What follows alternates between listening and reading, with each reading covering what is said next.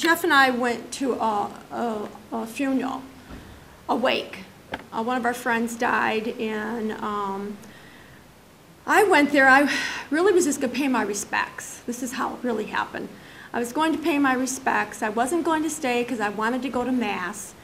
And so I told my friend that I wasn't going to stay. She wanted me to do the rosary, and I told her I wasn't going to do it with her. And I was going on my way, and I was stopped right in my tracks, and the voice told me, "Go back."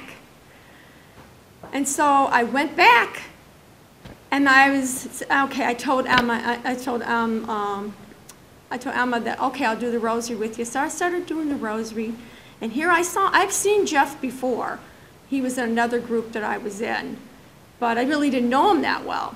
So he was coming down the aisle, and we saw each other, and we looked at each other, and of course we knew each other, so he came and sat by me, and I told him, I said, you know, I didn't really want to stay. I said, you know, I want to go to Mass. And he says, yeah, he says, same thing for me, not for Mass, but I wasn't really going to stay. I was just going to pay my respects and leave.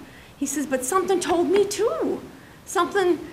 A voice told me too. He stopped in his tracks and he said, go back. So here we are, voices told us to go back, and we didn't really know what was going on, but we knew that we needed to talk. We needed to talk about the Holy Spirit. We needed to talk how these voices was coming at us and telling us, you know, you needed to be here, you need to talk. Jeff was illustrated in my life because of the fact that I was supposed to bring my story, my witnessing to the world, you know. So I did my story with Jeff too. And I brought the Marian Movement priest book to him. And I started getting messages from Blessed Mother in 2009 in the Marian Movement of priests. And, but that's basically how it happened with me and Jeff. So we talked about different things and about the Spirit and stuff like that. And I got into the Work Meets Faith group, and I was with him for maybe 2 years. And I mean, that's basically it. But I brought the Marian Movement book to him.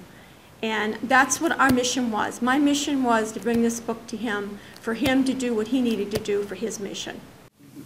So then from there, then as Susan said, we do this practice before, if you actually go to one of these cenacles, it takes the whole evening. And I'm thinking to myself, well, if I have a ministry or a family meeting, can't I get graces from this? We're supposed to get a new effusion of the Holy Spirit. Can't I pray my rosary on my own? Susan prays her rosary on her own. Then we spend 15 minutes before our meeting. Sure enough, we started to see amazing things happening in our Work Meets Faith meeting, a greater sense of harmony and so forth. And so I spoke to Father Cortese, who is the national director for the Marian Movement of Priests. And I gave him the idea of the practice, and he said to me, do this under your own power and under your own authority. And so that's what Father Brito is talking about me being relentless. Well, I mean, if the Blessed Mother is calling you to do something, aren't you supposed to act on it?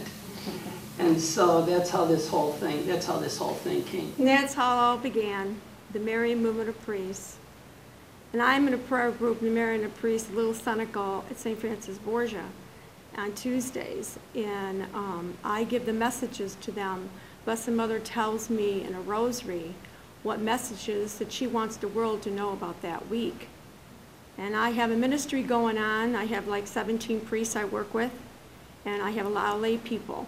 There's messages in there that Blessed Mother wants me to give to the world, you know. It's her telling the world about her messages from the Marian Movement of the book.